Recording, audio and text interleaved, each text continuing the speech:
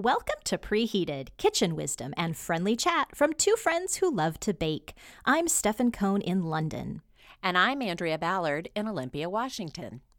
Every week we celebrate the successes, failures, learning, and laughs that go hand in hand with baking for those we love. On today's episode, we're kicking off February with our second annual month of pie. That's right, Pie School is back in session. We'll start things off with that basic but crucial and hopefully delicious element, the crust. We'll also step into the language lab and introduce a new twist on an old favorite, butterscotch pie. So put the kettle on and get ready for some sweet talk.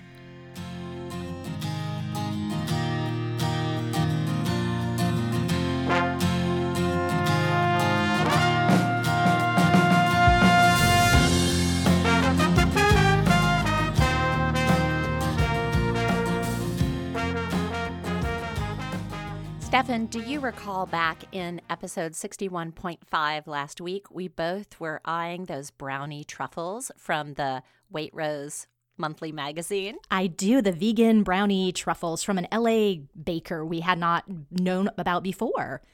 Yes, so Matthew Kenny, I went to the grocery store, I got all of the ingredients, I decided I was going to make them, and I was really excited about it. So this particular recipe involved hazelnuts, it involved what is called porridge oats, which I assumed is like the old-fashioned rolled oats. Would you agree with that? Oh gosh, we are going to go down the rabbit hole on oatmeal here. Oh no! I'm convinced they put porridge oats for the UK audience because I am not used to that phrase. I think, UK listeners, help me out here. So what we consider to be a rolled oat, like an old-fashioned oat, are called jumbo oats here. Mm-hmm. I think a porridge oat would be more like a quick oat. Oh, okay. Oh, interesting. Yeah, all right. I think so. But yes, again, I could talk for hours about the oatmeal selection here. So. Well, I used old-fashioned oats, and they seem to work out just fine. Okay, great. It had some medjool dates, some ground almonds, some cacao powder, some coconut, and then one ingredient that it had that I had never used before is called maca powder. And I'm going to spell it for the listeners. It's M-A-C-A. And I wanted to spell it out just to make sure I differentiate. It's not the green tea matcha powder. That's different. Thank you. Yes. Yeah. So this is maca powder. Had you ever heard of or used this? Never. It is a brand new one for me as well. So I went to my co-op and I asked the person at the information desk if they had maca powder. And she said, oh, absolutely. It's over in the bulk section. Okay. And I said, what is this? I haven't even heard of it. And she said, oh, it's one of those superfoods that used to be readily available and not very expensive. And then the whole nutritional world discovered it. And now it's skyrocketing in price. So okay. I was just laughing about that. I looked it up on the internet. It is a cruciferous vegetable. It looks very much like a turnip to me, and it is described as a pleasant tasting root. And high praise indeed. High praise indeed. And I love my root vegetables. I know you do. It's in your horoscope, yes. Yeah, kind of excited about it. This particular recipe, he does specify that you could substitute cacao powder. So if you don't want to spend the money or try this particular powder, don't worry about it. Okay. So you mash all those ingredients together. You use your cookie scoop to form the little balls. And then the chocolate glaze that goes on top is melted coconut oil, maple syrup, cacao powder, and a tiny little bit of cinnamon. Okay. And so this was very easy to make. I thought it was super beautiful. I took a bite and I realized that I need to make a new rule for myself, which is when using a new ingredient, taste it before you add it to your recipe. Oh no, a memorable maca moment. Oh wow, that's a lot of alliteration there. Yes. So as soon as I tasted the brownie truffle, I thought, oh wow, that is not grabbing me. And so I went and just tasted a little bit of the powder. And sure enough, I'm not a huge fan of it. I would not describe it as a pleasant tasting root vegetable. So I mean, what root vegetable can you most closely associate it with? maybe turnips. Yeah. Maybe turnips. Okay, all right. It was a bit bitter to me. So I still wanted to do this sort of brownie truffle idea. So I kept looking, and I turned up a chef named Emma Spitzer. She looks like she was a winner or one of the top contestants on a BBC kind of, Chopped or Good Chef type of situation, Master Chef type of situation. And she made some date, coconut, and cacao bars. And I love it because it only had 4 ingredients. So it was the dates, the cacao, the dried coconut, and then raw sunflower seeds. Okay. And so again, you just throw all those in the blender. In her recipe, she also used date syrup, and I cut that out. I didn't think that I needed that extra syrup. These were already pretty sweet, I thought, with the dates. Okay. And so I rolled those into balls, and I thought those were way better. Right. I will post a recipe on our website, and I'm calling these brownie bites. If you take them to an event, I recommend that you not label them as vegan, gluten-free brownie bites. Because, especially an event with kids, while certainly for the children who are trying to be vegan or gluten-free, that will be appealing. I think overall that didn't grab people as much. I've took them to another event where I just put brownie bites on them and they disappeared. Perfect. Yeah. Perfect. That was a really fun experience, making a couple of treats that I think would fall into our nutritional nibbles category. And I really enjoyed doing that. That's an awesome update. I have an update for you as well, and it also falls into the nutrition category. Loyal listeners will remember that when I first moved to the UK, I needed to buy some wheat germ. And not quite understanding the metric system yet, I ended up buying the equivalent of 6 pounds of wheat germ. That's right. Well, the first pound is gone. Woohoo! 1 down, 6 to go. No, 5 to go. 5 pounds to go. And it has been 6 months of, granola. And listener Amy has some great raspberry muffins that I've started making, and other type of muffins and quick breads. And I'm eyeing literally every recipe with, I wonder if I could put a little wheat germ in there. Oh my gosh. I'm so glad you finally are working your way through that. I know. 1 pound. I'm really proud. It feels pretty momentous. So, hang on there. We're chipping away slowly but surely. Speaking of listeners, I do want to give a shout out to all of our listeners who've been posting in our Facebook group, Preheated, with their moist chocolate bundt cakes that we introduced in episode 61 and reviewed in episode 61.5. So thank you to Robert and Anne Marie. We thought your bundt cakes were beautiful. I really enjoyed seeing those pictures. And special thanks to Dorothy's, whose post cracked me up.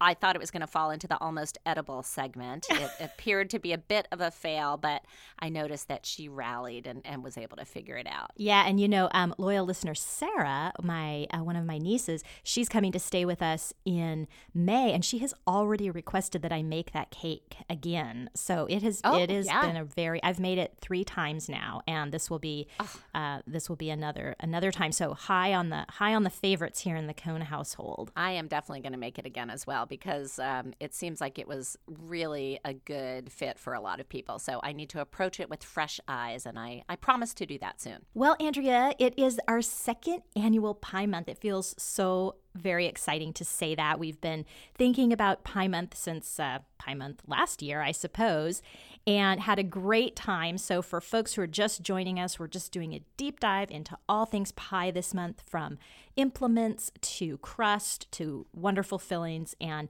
hopefully giving you some pie history and some unique pies along the way. We are going to start with one that Andrea found. It's from Bon Appetit, and it is a butterscotch pie with a curry crust. Andrea, I am so intrigued with this pie. Curry and Indian flavors are so huge here in my adopted hometown of London, and butterscotch pie is a really unique flavor. I can't wait. tell me a little bit more about what drew you to this pie and why you chose it. Sure. One thing I wanted to add, it is in Bon Appetit from November 2013. The chef who contributed the recipe is Kieran Baldwin, and it looks like she's a pastry chef at a restaurant in New York called The Dutch. So this is her special recipe. What grabbed me was a couple of things. First of all, my husband loves butterscotch, so I thought that would be really fun to have a butterscotch pie, because that's one of his favorite flavors. And he is infamous for making food pairing suggestions that just gross me out. So he constantly will say something to me like, let's put some pepper on our pancakes, or let's, throw some watermelon into this this arugula salad, or how about some Szechuan peppercorns on those marshmallows? I mean, just the most bizarre combinations. And as soon as he mentions something like that to me and I say how disgusting that sounds, it usually turns up in the next week or two. I'll see a recipe being passed around the internet that everyone's saying, this is the thing. So it always cracks me up that something that sounds unappetizing to me, I guess, is appetizing to other people. So when I saw this butterscotch pie with curry crust, I thought, okay, I love butterscotch. I love curry. The two together do not sound good to me, but this is another one of these examples that I'm just going to go on faith that it's going to work out, and that just because it might not initially sound good to me, hopefully I've got my fingers crossed, it's still going to taste good. So a couple of things I'd like to point out if you guys are going to bake along with us, and we strongly encourage you to do so. Just want to make sure you have these things in your pantry ahead of time. The crust not only involves curry powder, but it also has a teaspoon of fennel seeds. Mm-hmm. And I just thought about that. That reminds me going back to our episode on bizcochito. But that was anise seeds, but that just made me think about that when I saw that in the list there. The state cookie of New Jersey and New Mexico, the bizcochito. That's right. It also involves vanilla wafers, which are no problem for me to get here in the United States. But Stefan, I wanted to give you a heads up to make sure you're able to get vanilla wafers in the UK. I wasn't sure about that. Yeah, there's a couple ingredients in this that I'm going to have to search out. That's one of them. And the other actually is in the filling. It calls for an envelope of the unflavored powdered gelatin. That's just, in the States, that's just your Knox unflavored gelatin. No problem. Yes. I have not seen that here. They do something called a leaf gelatin, which is different. So I'm going to need to investigate if I can find the powdered. If I can't, how I go about modifying it to use the leaf gelatin. Okay. I was worried about that as well. And I thought a couple of things. I thought perhaps using that agar-agar powder, if you had that. Yeah, good point. Because gelatin's not vegetarian, I know that's what a lot of vegetarians substitute. I also saw there's something called Irish moss. Oh. Have you ever heard of that? Well, it sounds so delightful. I know. And it sounds like it's kind of a thickening agent. I wonder if it's sort of almost like a guar gum or something. So anyway, investigate away on that one. I am so curious to see how this particular one turns out. And listeners, I am really hoping that you guys bake along with us on this one, because it just sounds so different and so fun. So again, that's the butterscotch pie with curry crust. And remember, we will have links to that recipe on our website, which is preheatedpodcast.com. And we'll also have that up on our Pinterest and Facebook pages. So love to see your pictures always, listeners. Stefan, what do you think is the most challenging thing we hear from our listeners about baking pie at home? Pie crust, for sure. A very popular intimidation station. Yep, absolutely. But fear no more, because we've got you covered. Friends of the podcast Pie Provisions has a pie crust mix that provides the ingredients and the know-how for you to make perfect pie crust every time in the comfort of your own home. It's so great. So many people, they don't even try pie because they're so afraid of making the crust. That just completely stops them. It's true. But with the Pie Provisions pie crust mix, you have an easy-to-prepare recipe ready to go, just right in your pantry. Loyal listeners know one of my all-time favorite pies is the chocolate chess pie we made back in episode 16. Basically, it's just a big old brownie. in a pie. And this weekend, I made the chocolate chess pie using the Pie Provisions pie crust mix. And oh my gosh, so good and so easy. All you have to do is add butter and water, and boom, you've got your perfect pie crust. So you guys can head on over to the Pie Provisions website. It's pieprovisions.com. That's PIEPROVISIONS.com, and use the promo code PHPie, that's all caps, PHPie, to order up your own pie crust mix or any of their other fabulous stuff, all with a 25% discount. You won't be sorry. Pie Provisions is also giving one of our lucky listeners an amazing gift basket. It's filled with special goodies. So check out our preheated Facebook group and comment on the Pie Provisions post for a chance to win. Andrea, our first lesson in this month of Pie School, we're going to start at the bottom, quite literally, and talk about the crust. It is so crucial, as we've just talked about. It is the thing that really can stop folks from making pie. And you and I, over the years, have gone back and forth on recipes, on techniques, everything else. So we just wanted to share with listeners what's working for us right now. And you have a good friend, and you've shared her recipe many times. Are you still using Mary Beth's pie crust? I do. I call it Mary Beth's reliable pie crust because it really does work for me every time.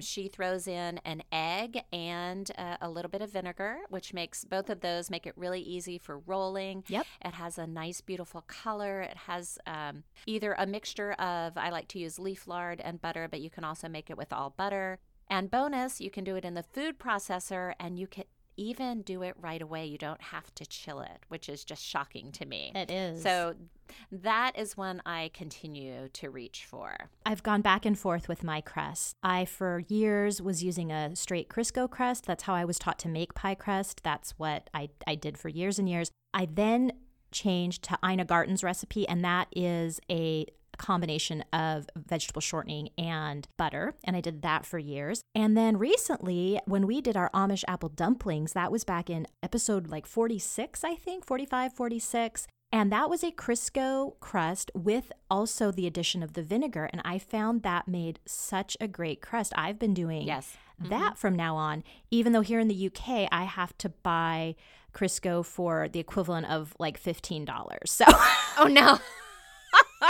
And it's much too big to like have someone, and big and heavy to have someone kind of send it to me. So I have to grin and bear it. But there you go. Anything for a good pie. Yeah. Yeah, I do remember that crust. That one was really good. The other thing that I wanted to throw out in terms of crust is the idea, if the idea of kind of rolling out the crust and making these beautiful edges and all that is kind of scary for you, you might want to think about making pie bars instead of a traditional pie in a 9-inch circle.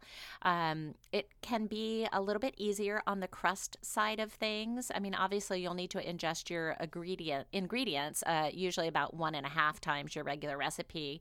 If you're going to put it in a 9x13 pan, if you make it in an 8x8 pan, then I tend to just use the exact same recipe that I would use for a 9-inch circle, and it works out just fine.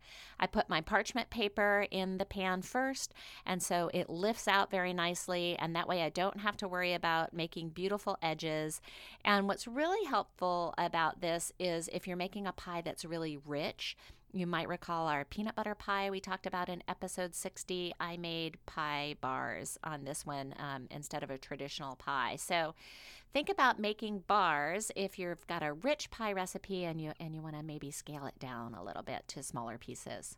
Yeah, it does get to the point with a rich pie that the sliver of pie is so kind of absurd that it's not doable. And so making it into a bar, that's a really good point. I think something else that kind of freaks people out is if, they're putting their crust into either a pan or a pie tin, and it starts to tear, or they're stretching it, or this or that. Well, you know what, with some exceptions, if you're doing like a blind bake or something, and we're going to talk about that later in the month, patch it. No one's going to see the bottom of your pie. Like, never worry about that. That's right. You can take some off the sides and put it over here. And I think my pies are almost, 99% of the time look like a patchwork quilt. And I'm the only one who knows that. Yes. Never be afraid to mix and match with your dough as you're doing that as well. That's a really good point. I often think of my pies as jigsaw, and I'll sometimes even say, oh, this is a real jigsaw crust, because for whatever reason on that particular day,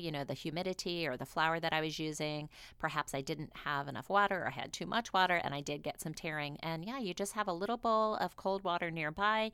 You can dip your finger in it. You put that water on wherever the tear is, and then place another piece right over it, and that water acts like glue, and we'll put that new piece over your crack, and you're fine, and no one will ever be the wiser. The other thing that I hope we do a good job of illustrating this month is there's so many other kinds of crusts. So you have your kind of traditional flour, water, and some kind of fat crust. But, our butterscotch pie that we just talked about, that's a cookie crumb crust. We are doing a savory pie later on that's more like a biscuit crust. And so there's different ways, and you can find such a variety of recipes that if you want to ease into it with a cookie crust or another kind, I've seen pies that just have cut out biscuits on top, a single crust pie.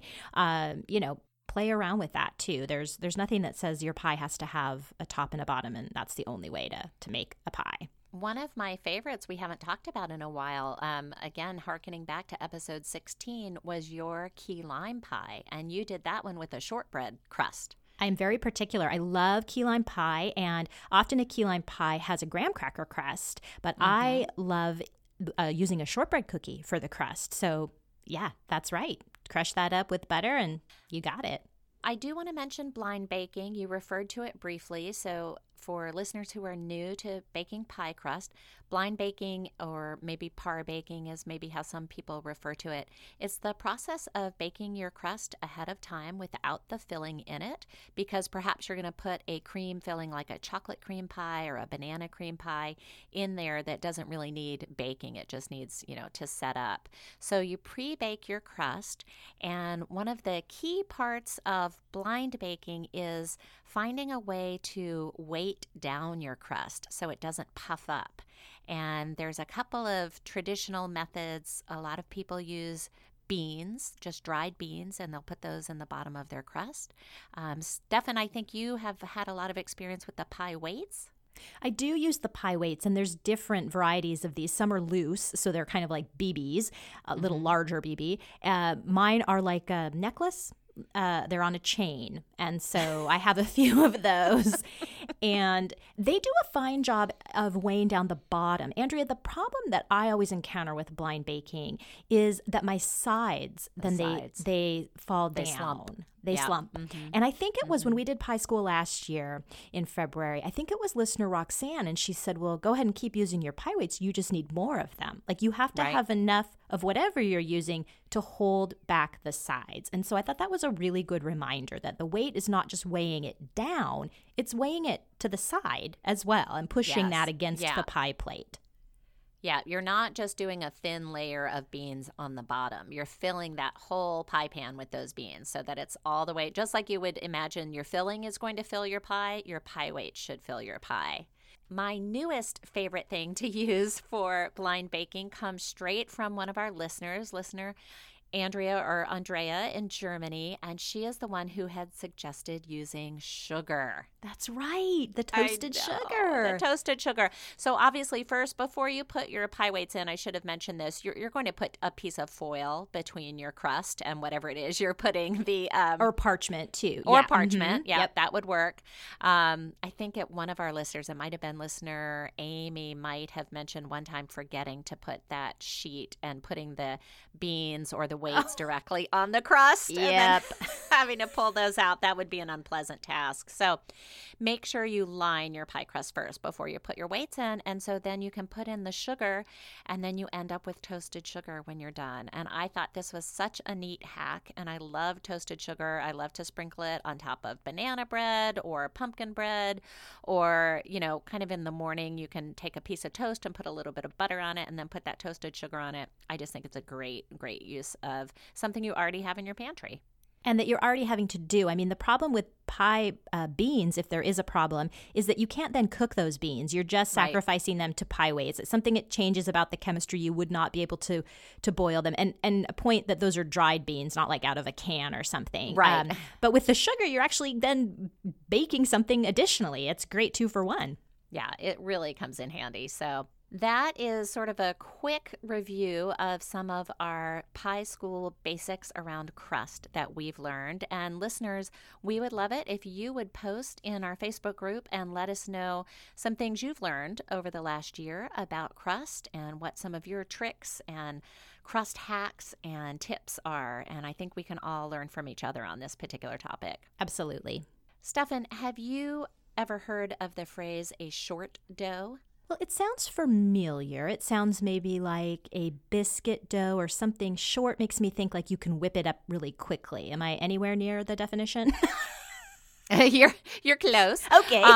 Yeah, you want to think about it. Let's go and step into the language lab, and we'll talk real briefly about short dough.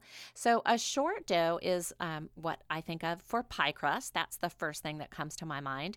I also think of a short dough when I think of short bread. So basically, in a short dough, you've got a half fat to flour ratio. So basically, you've got twice as much flour as fat by weight.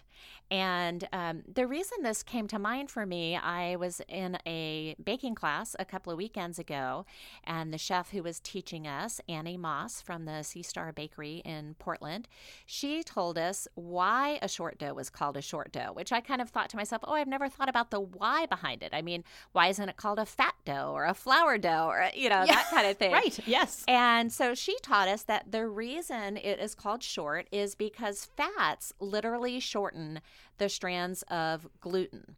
And so when you're baking something like bread, you don't have a lot of fat in it. And so you can develop those long, chewy strands of gluten that are really great in bread or in pizza crust. But when you're making a pie crust or a shortbread, you've got a lot of that fat in it. And so the gluten stays short. And so I just thought that was so fun to learn that little piece of information. I love this. I was going to have this little surprise for you, and I still do, but now it actually takes on more significance because something makes more sense to me. Oh, interesting. Are you ready? I am going to read you a little passage. It is excerpted from a wonderful essay, the title of which is called Praise the Lard and Pass the Flaky Pie Crust from the Old Farmer's Almanac of 1991, and the author is Susan Peary. And you are a leaf lard pie crust person. So here we go. Once upon a time, and long ago BC, before cholesterol, when pigs were plump and pie crusts were short, lard was the fat of choice for many people. Some people have never forgotten. Cooks in fancy restaurants and farm kitchens alike know that judicious use of lard in such products as pie crusts and biscuits produces a superior product. If you have a favorite biscuit, donut, or pie crust recipe using butter or another shortening, and you wish to convert it to lard, remember this rule of thumb. Use 4/5 as much lard as butter. Use only 3/4 as much lard as solid vegetable shortening. Count the calories saved as another plus for lard.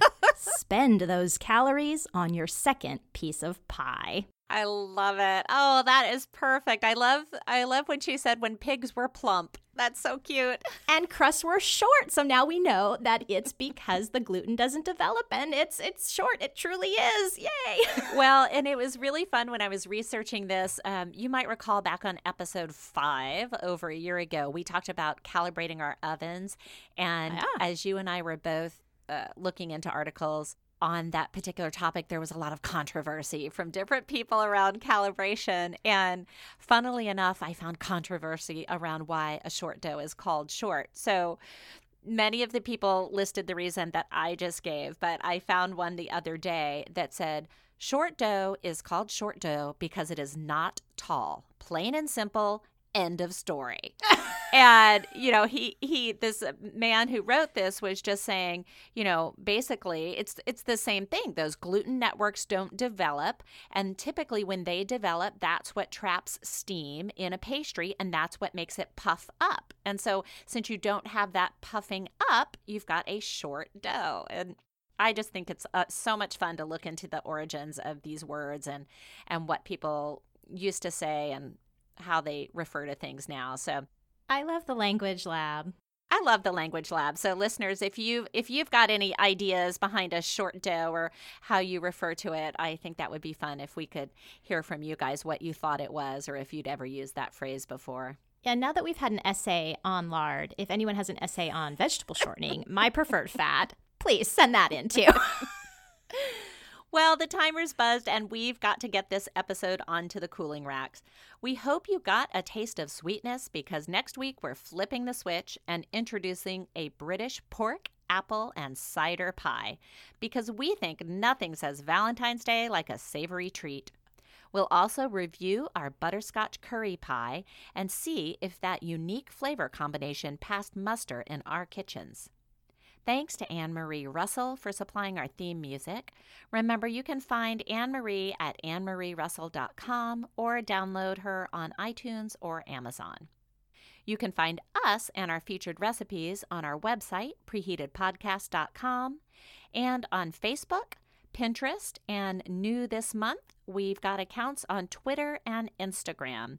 Both of those use the handle preheatedpod, so please follow us and check out our posts there. And if you like our show, please do tell a friend and consider ranking and reviewing us on Google or iTunes. It really does help listeners find us when they see reviews from people who are regular listeners from the show and give some feedback on what they enjoy about it. Until next time, thanks for listening and sweet dreams.